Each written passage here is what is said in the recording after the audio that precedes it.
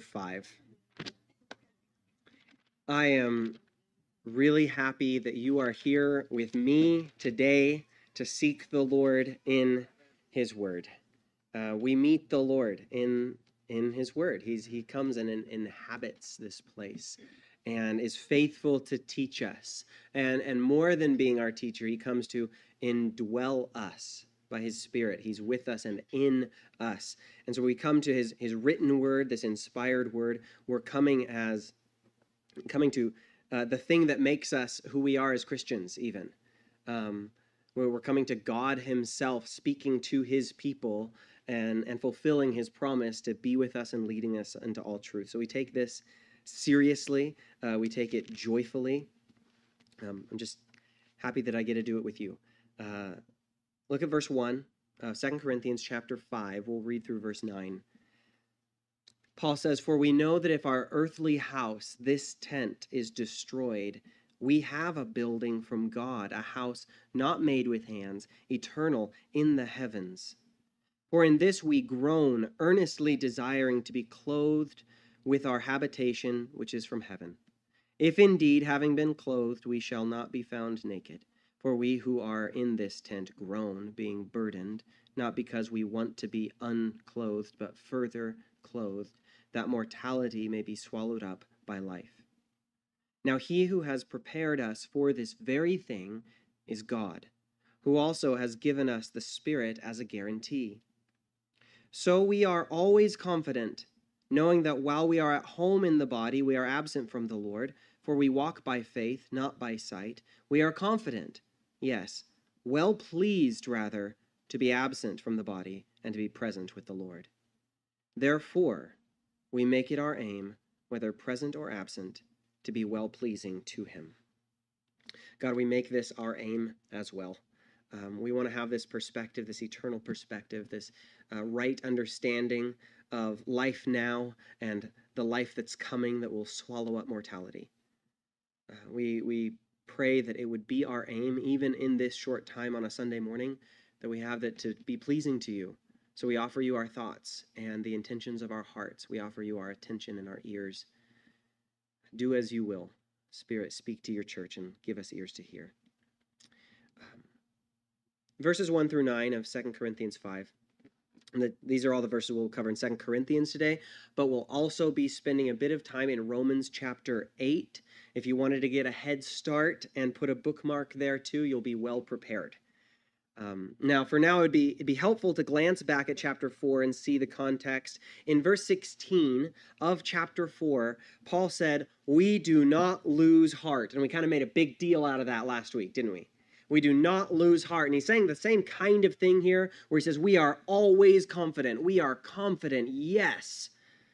And it's a pretty impressive thing to say, to boast in this kind of confidence. It's a pretty impressive thing to say, we do not lose heart. Because if anyone had a reason to lose heart, it's a guy like Paul. His life was at times kind of terrible, and he'll tell you all about it in his book, 2 Corinthians. He wrote about how he and the other apostles were hard-pressed on every side, yet not crushed, were perplexed, but not in despair, persecuted, but not forsaken, struck down, but not destroyed, always carrying about in the body the dying of the Lord Jesus, that the life of Jesus also may be manifested in our body. He's saying, as he says elsewhere, I die daily. I die daily. All of these sufferings he calls, by the way, light and momentary afflictions that are actually serving the purpose of preparing the sufferer for a far more exceeding and eternal weight of glory. And we covered all of that last week. Paul's life kind of seems upside down. From the world's perspective, he's sort of a failure. He had written to the church in 1 Corinthians that without the hope of resurrection, Christians are, of all men, the most to be pitied. And it's really this truth that the resurrection flips everything right side up, that changes defeat into victory, that Paul is talking about now in 2 Corinthians chapter 5. It's part of this paradox, this seemingly backwards, inside-out thing that God does in storing heavenly treasures in jars of clay and in making his strength perfect in weakness. God is working in unexpected ways. God is using unqualified people and unorthodox methods to accomplish things that are, from our vantage point, impossible. Not least of these things, making the unknowable God completely knowable and embodied in this world. He's doing that through weak people like Paul. A shift in perspective is needed for this to be understood, for the world of Paul to make sense, for the world of the church to make sense, for a world in which the gospel can actually be a rule of life that we live out day to day here. For that to make sense, we have to see things differently, and we have to see different things. And that's what Paul ended with in chapter 4. Chapter 4, verse 18, if you want to glance back, he says, "While we do not look at the things which are seen, but at the things which are not seen. For the things which are seen are temporary, but the things which are not seen are eternal." And that leads us right into chapter 5, where he explains more about how the visible, tangible world, which he's maybe getting a little bit of criticism for, is like, Paul, your life is terrible. Like, why do we want that kind of Christianity? And how can we trust you if, when you're not succeeding at this, you keep getting thrown in jail, shipwrecked, all this stuff? So like, where's your credentials? How do we know that this whole thing works? He says, you're looking the wrong direction. You're looking at the wrong things. You're not looking at the right credentials. And he's explaining now about how the visible, tangible world we live in is not a permanent state. Verse 1, he says, "For we know that if our earthly house, this tent, is destroyed, we have a building from God, a house not made with hands, eternal in the heavens." He's talking about this life, the bodily existence we have, the mortal coil that will be shuffled off. Now, right now, our lives are made up of things we can see. By design, our current lives are made up of the things of earth. That's just the way it is.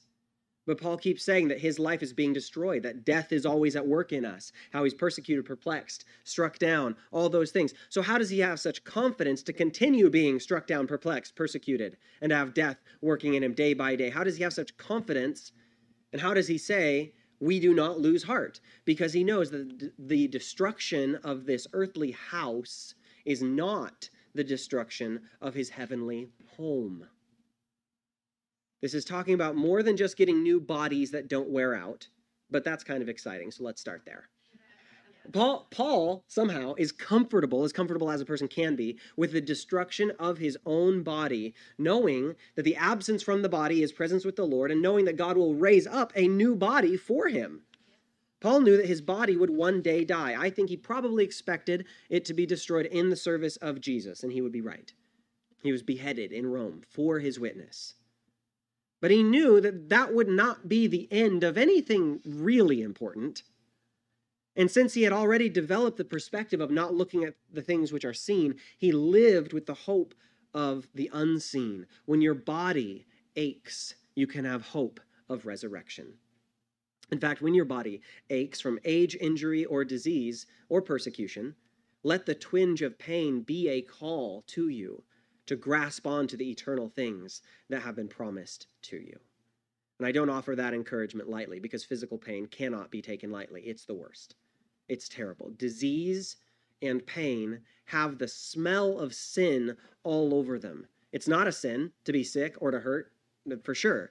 But something about hurting and the kind of suffering under sickness that we undergo reminds us of the presence of an enemy that just won't seem to die. It's death. Death is called in Scripture our last enemy, and we recognize its presence in sickness and suffering. Now, we talked about this a little bit when we looked at the treasure hidden in jars of clay. But even though we see our body's failings as evidence both of the fall of nature, of sin being in existence, and just the body's temporary nature, we wear out, we don't last forever. We need to think of this tent, then, as, yes, the physical body that's wearing away, but certainly more than just your physical body. We often think of the jars of clay or the disposable tent that Paul is talking about as these corruptible physical bodies which are aging and being destroyed. That's certainly part of it, because the hope of resurrection is a hope of a bodily resurrection. The discussion of the tent and the house is appropriately tied to the material, physical bodies we have. The hope you have in a new body is well placed. Praise the Lord. Hallelujah. But just as our suffering in this life is certainly not limited to the physical sufferings. In fact, anyone who's lived a little will probably say the worst sufferings are not physical. So also the hope of your resurrection goes far beyond the merely physical. The tent you live in is more than your skin. The eternal dwelling place in the heavens is more than a new body. The resurrection life is more. It's the whole life, the whole of existence, not just the body. This is how we can talk sometimes about how eternal life is beginning now, not just when we die. We're already living in part of this eternal life as we walk with the Lord, even though our physical bodies haven't got the news yet, apparently. And the building from God, a house not made with hands, eternal in the heavens. That's more than just a perfect body. That's the entirety of your heavenly existence, including, but in no way limited to, a new body to live in. When Jesus said, I go to prepare a place for you, in my Father's house are many mansions, he's not only talking about preparing a body for you, but a heavenly life. So as we go on, realize, yes, Paul is talking about the hope of resurrection for the physical body. And he says, they'll kill this one, that's fine, I've got a new one waiting for me, it's okay. But the body, talking about the body, is a way of saying our entire observable life in this material universe, which again, for Paul, had all the appearance of failure and all the hope of heaven. In verse 2, he says, for in this tent that we're in right now, we groan, earnestly desiring to be clothed with our habitation, which is from heaven. If indeed, having been clothed, we shall not be found naked. For we who are in this tent groan, being burdened, not because we want to be unclothed, but further clothed, that mortality may be swallowed up by life. It says, in this we groan. That's a word that Paul uses elsewhere to describe the physical world anticipating its redemption. Listen to Romans 8. This is the first time I'll be going to Romans 8. It won't be the last. We'll be there a long time, okay? Romans 8, verse 21 says, because the creation itself also will be delivered from the bondage of corruption into the glorious liberty of the children of God. For we know that the whole creation groans and labors with birth pangs together until now. Not only that, but we also who have the first fruits of the Spirit, even we ourselves groan within ourselves, eagerly waiting for the adoption, the redemption of our body. We, the adopted sons and daughters, are waiting for another level of adoption, the fullness of our adoption. We have the first fruits of the Spirit, but we are waiting for the fullness of the Spirit. And Paul says that includes the redemption of the body. It's the same, he uses the same word here, to groan. We groan under the weight of decay and sin and the grave, earnestly desiring to be further clothed. This idea of clothing with something from heaven is not unique to Paul. You might think of Jesus teaching the parable in Matthew 22 about a wedding. And the one who did not have the proper wedding garment is cast out. At the end of Luke, Jesus says that the thing we're to be clothed in is the Holy Spirit. Luke 24:49, he says, remain in Jerusalem until you are clothed with power from on high. That's the end of Luke, and then Luke has his sequel, the book of Acts, and it begins by saying that the power from on high is the Holy Spirit himself. Elsewhere, Paul tells us to clothe ourselves with compassion, kindness, humility, gentleness, and patience, Colossians 3:1. We know we're told to put on the full armor of God. That's another type of clothing, I suppose. And then in Revelation, we see the saints clothed in white garments, which any good Christian would think is the righteousness of Christ. And that's not what it says. We're always thinking about being clothed in the righteousness of Christ, which is what we want. But what it says is the fine linen is the righteous deeds of the saints, Revelation 19, verse 8. We desire to be clothed in all of these things. All this body, this life is passing away. The tent decays along with all of our works that were not heavenward, all of the trappings of the lives we've made here on earth that don't have heaven as their end goal, that gets burned up. We talked about that last week. So what remains? What will God clothe us with when these rags finally wear out? With the Holy Spirit himself, with virtue, with the righteous deeds of the saints. These immaterial certainties are contrasted with the temporary nature of these other things, the things that seem real only because we can see them. When Paul longs for heaven in the weakness of this physical life as his body is attacked and his soul is tormented and his emotions are all over the place, when he longs for heaven, he is longing for a permanence and a surety that this life in all its changing decay lacks. Mortality, as we know it, is shifting.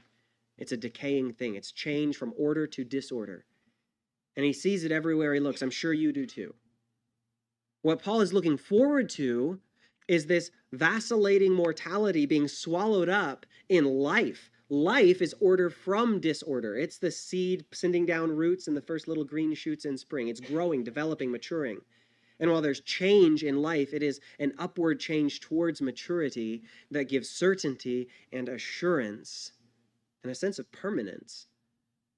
We have this concept of life because the giver of life is the one who changes not, whose compassions they fail not. We have this idea of life as this victorious certainty because we have the words of Jesus in our ears, I am the resurrection and the life. I am the way, the truth, and the life. No one comes to the Father but by me. And as this tent wastes away, we groan for the day when it, us, and all things are swallowed up by life itself. All things will find their end, their purpose, their ultimate meaning in Jesus himself, for whom all things are made. Even our sufferings and our decaying bodies will have to answer to the one who wipes every tear away. This kind of perspective is what kept Paul going, to be sure. It's what enabled him to say, we are confident. We do not lose heart. It was what gave him the ability to call his sufferings light and momentary afflictions, because he was just using a larger timetable. It's what enabled him to say, I therefore boast in my weaknesses. It was this idea of resurrection, of knowing that the victory exists on the other side, and it's life that wins, not death, that could enable Paul to say, yeah, his grace is sufficient, absolutely. Now, another really important thing that Paul is doing here in this section of Scripture is he's correcting any sort of anti-material thinking that could be going around. Now, a whole lot of the philosophers of his day and age and for centuries before and since had taught that the physical was bad, the spiritual immaterial was good, and that's the way it was. And you can, there are Gnostic heresies that had picked up on this. You can easily see how people would come to Paul's writing through one reading with one eye closed, kind of with their glasses off, and then say, yeah, oh yeah, I see it. The tent is decaying. We got a better house. Physical's bad. Spiritual's good. It's not so hard to get from Paul's writing to a super spiritual, anti-physical kind of thinking. But in order to get there, you'd have to skip over this passage. And you'd have to skip over the meaning of these verses. He's very intentional when he says, I'm not wishing to be unclothed, but further clothed. I think he's kind of making fun of those super spiritual people that just want to be, he's like, yeah, okay, so in heaven you want to be like naked all the time? Is that that's what you think this is good? No, that's not the point. I want more life, not death. I don't want the candle to be snuffed out in pure darkness. I want more life. That's what I'm moving towards. It says, I'm not wishing to be unclothed, but further clothed. If clothing is the metaphor of the physical body and the physical life, Paul is making sure he's not giving the impression that his hope is to simply be disembodied. Poof. To be spiritual for the Christian does not mean to be anti-physical. But remember, the tent is more than the body, it's the whole life, which means the idea of being further clothed rather than just disembodied is also more than just getting a new body and hanging out on a cloud with a robe and a harp. Paul is working hard and suffering for the gospel, and he's not looking forward to a kind of retirement in heaven where there's no more Christianity, because that was exhausting. You know, he's not hoping for an end of this life because he's wanting an anti-life. He's wanting more life, abundant life, which is what Jesus says he came to give, right? Pressed down, shaken, overflowing. For Paul, it wasn't this life versus that life. It was the idea that this life, in its fragility, in its sufferings, will one day blossom into that life. The oak and the acorn are not in competition. Paul is hoping, and we are hoping, not for a dark, silent nothing, but a vibrant, feasting, glorious life with all the joys of this life, but no longer in seed form. all the goodness of this created world, but with none of the sin-caused pains. God made a garden and called it good. He didn't take it back. We're not looking forward to gardens being uprooted. We're looking forward to thorns being defeated. Do you see the difference? Now, skip verse 5 just for a second. We'll come back to it. But for now, look and see how all of this that we've been saying colors Paul's view of life and death itself. Verse 6, so we are always confident, knowing that while we are at home in the body, we are absent from the Lord. For we walk by faith, not by sight. We are confident, yes, well pleased rather, to be absent from the body and to be present with the Lord. This is the same thing that Paul says in Philippians when he was looking death in the face. He says, Christ will be magnified in my body, whether by life or by death. For to me, to live is Christ, and to die is gain. I can't lose. This life is a walk, not of sight, but of faith. Elsewhere, the scripture says, stand firm in the faith. Now we're told, walk by faith. There's forward motion. The decisions you make day to day, moving towards your goals and the ultimate goal of heaven. We are familiar with the principle of being saved by faith, but we are also moving forward in our salvation by faith. We're moving forward in our salvation and our sanctification by the same means. We're walking by faith. And this faith develops in us a proper attitude towards life and death. Death makes us present with Jesus. We have nothing to fear. Being at home in the body is really being intentionally homeless then. We're home in the body that's decaying, in the tent. Remember, his metaphor, when he says at home in the body, he's talking about this body of death. That's what he called it elsewhere, right? He's saying if that's your home, if this is all you have, again, you're of all men the most to be pitied. To make the tent your home is to be very short-sighted. The Lord is your home. To consider the fading, failing, temporary trappings of this life as permanent is misguided. It's choosing a homelessness that isn't yours. We are being prepared in this walk of faith, not for a permanence here, but for something far greater. We are being prepared for unbroken fellowship with Jesus himself. And the way that you are being prepared for that is through the trials and troubles of this life that cast you upon the Rock of Ages. And the one who is preparing us for these things is God himself. Verse 5. Now he who has prepared us for this very thing is God, who also has given us the Spirit as a guarantee. What is God preparing us for? Well, himself. You could say for heaven. You'd be right about that. He's preparing you for a permanent life, an eternal life, where he is the Son. He is all the satisfaction. And for a life directed towards that end, he's preparing you as well. He's preparing you now for how you're going to be a better heaven-focused, Jesus-resembling Christian in 10 years. He's preparing you for that. He has prepared us for the moment that's coming of being further clothed, when we are changed in a twinkling of an eye, when mortality and all that goes along with it will be swallowed up in victory. We're made for heaven. God has prepared us for heaven. So we live according to these truths. We live as if we were made for another world, hoping in things unseen but sure. Now, as sure and steadfast as the object of our hope is, we're still caught in the middle, aren't we? Let's be real about this.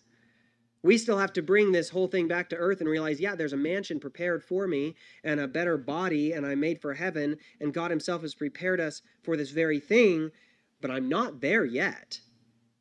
So what do I hold on to now? Well, you've been given a guarantee, a promise, a ticket, a receipt, a rope tied around you and then anchored behind the veil that you hold on to. It says God has given us the Spirit as a guarantee. Now you can see this passage is still sort of an echo or a precursor to the passage in Romans 8 that I already started reading. In Romans 8, you see these two ideas tied together. Our bodies will be redeemed, and the Holy Spirit's is present in us now.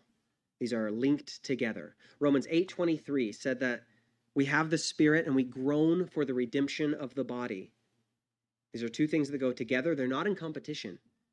The spiritual person is not the person that isn't hoping for redemption. That's just content in pain or suffering or whatever. No, the Spirit-filled person is groaning. In Romans 8:24, it says, "For we were saved in this hope, But hope that is seen is not hope. For why does one still hope for what he sees? But if we hope for what we do not see, we eagerly wait for it with perseverance. The Spirit-filled life is not just contentment in whatever comes your way. It is persevering through things that you are discontent in. This is a call. There is a call, in the meanwhile. This is what we do when we're caught in the in-between, where our bodies are still decaying and our lives still have the downward tending spiral that we inherited from Adam. We hold on to a guarantee, who is the Spirit of God. Paul uses this title for the Holy Spirit in Ephesians as well, the guarantee, the seal. Ephesians 1, 13 and 14, it sort of spells out the testimony of every Christian who has ever been saved. It says, in whom also having believed, talking about believing in Jesus, you were sealed with the Holy Spirit of promise, who is the guarantee of our inheritance until the redemption of the purchased possession, to the praise of his glory. In Romans, he says it's the redemption of our bodies, which he purchased, right? We are no longer our own. Body, soul, and spirit, we belong to him. You have been sealed with the Holy Spirit, like a signet ring pressed in wax. His mark is on you. The mark of the Holy Spirit is on you. You have been clothed in the uniform of the Holy Spirit, and all heaven and hell knows your citizenship, and which army you're fighting for, and under whose banner you serve. This is something that has been done to you. It's over you, on you. It doesn't depend on your feelings or anything. However, in asking the question, what do I hold on to? How do I cling? How do I hope for these things? How do I direct my heart towards this heavenly home and not be consumed with my temporary tent? There is an action for you to do. And it is this clinging to the Holy Spirit, to this clothing, to this promise, to this guarantee. Hoping in heaven looks like holding on moment by moment to the Spirit of God that dwells in you. And if you're still asking, what does that look like? Glad you asked. Back to Romans. We've read Romans 8:22, which says that the created world groans for redemption. 8:23 says it's not just only creation out there. You were created too, you know. So it's us we are groaning for this redemption. We have the Spirit in us. We eagerly await adoption, and we groan for the redemption of the body. And then we read in Romans 8:24 and 25, it says that hope is by definition an attachment to something that is unseen. A wonderful cross-reference from 2 Corinthians 4:18. We don't look at the things that are seen, but the things that are not seen. The things that are seen are temporary. The things that are unseen are eternal. We're connecting all the dots, right? And now we're at this place where we've realized there's now and then there's later. And later's better. And we realize that there's seen and unseen, but the unseen is the more real of the two. And we realize that there is a spiritual life, and by spiritual, we don't mean unphysical. We mean a life that is marked, led, and even defined by the Spirit of the living God that dwells in you. And it is a life that is groaning, hoping, anticipating a final redemption of our bodies and our life. It's easy to read all of this and say, okay, there's heaven and there's now, and now isn't so great. Here heaven's better. I don't feel like I'm growing towards heaven the way I should. How do I reconcile my at-homeness here with that which is yet to come? And Romans again, 8:26, it anticipates this feeling of inadequacy and says, likewise, the Spirit also helps in our weaknesses. For we do not know what we should pray for as we ought, but the Spirit himself makes intercession for us with groanings which cannot be uttered. We don't know how to pray. We don't know how to cling to heaven like we should. But the ache, the desire itself, the wordless angst of our perceived homelessness, of living in a tent that's being destroyed, there are prayers of the heart that are nothing more than groaning, of heaving a sigh, and the longing itself is evidence of the Spirit's help. And we cling to that. We cling to him in our discontent, waiting for the redemption of the body. It was difficult not to just turn this entire sermon into Romans 8, but the answers to the questions posed in 2 Corinthians 5 really are all found in Romans 8. We see the parallels with the groaning, with redemption, with the life in the Spirit. And we see the word guarantee in both passages, which is a promise that you hold on to, that you turn in like a ticket or a receipt to the one who gave it in order to receive the fullness of that which is promised. So until that time, we hold on to the promise, the guarantee, which is in us, who is the Spirit of God. And it's in Romans 8 that we then find the well-known promise to hold on to cling to. Romans 8:28 says, and we know that all things work together for good to those who love God and to those who are called according to his purpose. And then it's in verse 31 and 32 of Romans 8. It says, if God is for us, who can be against us? He who did not spare his own son, but delivered him up for us all, how shall he not with him also freely give us all things? That's a promise. You have the receipt. Hold on to it. And then it gets better. In verse 37, he writes, yet in all these things we are more than conquerors through him who loved us. And all things includes death itself, which is where Paul's coming from in 2 Corinthians 5. This ties us back to what he's been saying in 2 Corinthians 3 and 4 and 5 about this temporary life full of suffering, about this apparent weakness, about jars of clay are containing treasures inside, how even death is working in Paul, producing in him life in the long term, and how hope for these those living in these disposable tents now is not to be homeless one day and get out of the tent, but it's to live in mansions of glory prepared for us by Jesus himself. Yes, there's warfare, but we're the winners. Why? Romans 8, verse 38, for I am persuaded that neither death nor life, nor angels, nor principalities, nor powers, nor things present, nor things to come, nor height, nor depth, nor any other created thing shall be able to separate us from the love of God, which is in Christ Jesus our Lord. It's promise after promise, yours given to you by the Spirit of God. It's a long list of all your inheritance as adopted sons and daughters. It's a series of treasures that we hold in these clay vessels, these hopes, which are placed in our hearts by the Holy Spirit. They're rightfully yours, and we cling to them and groan. And what that looks like in one way is what we see in verse 9. We're going to look at verse 9 just real quick, and we'll start here next week with the same verse. But in verse 9 it says, therefore, we make it our aim, whether present or absent, to be well-pleasing to him. Therefore answers the question, so what now? We've covered a lot. We've talked about the body and the temporary life and our hope that isn't for less life, but more life. We don't want to be disembodied. We want glorified bodies. And this hope of heaven, which is both joyful and painful to hold on to. We rejoice in hope, but groan for redemption. It's a ministry of the Holy Spirit in us. It's evidence of the Spirit's ministry in your heart. And he directs our hearts towards the fullness of our adoption that's coming. And in the meanwhile, it is this guarantee of heaven that we have in the Spirit of God that we cling to. And this clinging looks like aiming. It's walking, not just standing, it's walking. It's directional and intentional. We make it our aim to be well-pleasing to him, whether absent or present. Because we have that hope in heaven, this new perspective of what lasts, what doesn't, what's real, what isn't, because we know that a glorified life awaits us, because we know that he is adopting us, because we know that when we die, we will be with him, we make it our aim now to be well-pleasing to him. Hope looks like obedience for the church. Whether in life or death, we seek to please the Lord. If the clay pots are crumbling, and they are, and the tents are showing some wear and tear, letting some water in the storms, let's seek to please the Lord. When we recognize, from the number 6, from Aaron's blessing, that a blessed life is when the face of the Lord shines on us, seek the face of the Lord. When he lifts up his countenance upon us, live your life, whether here or there, make it your aim to have the smile of the Lord upon you. Let's seek that kind of blessing.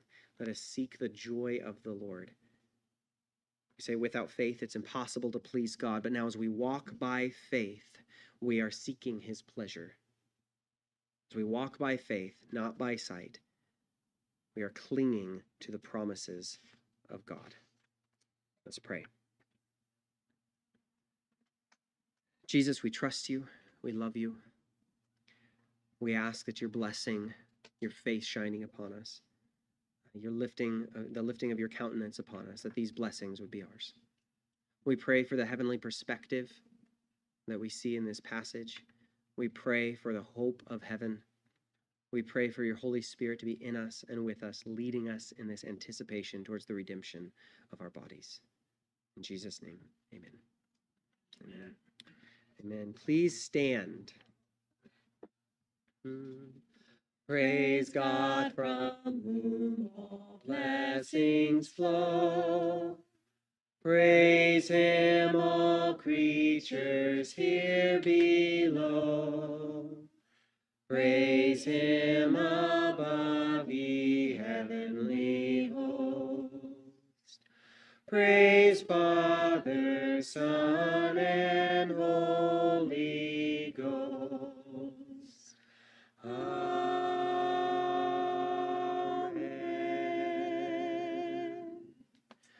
You are sent.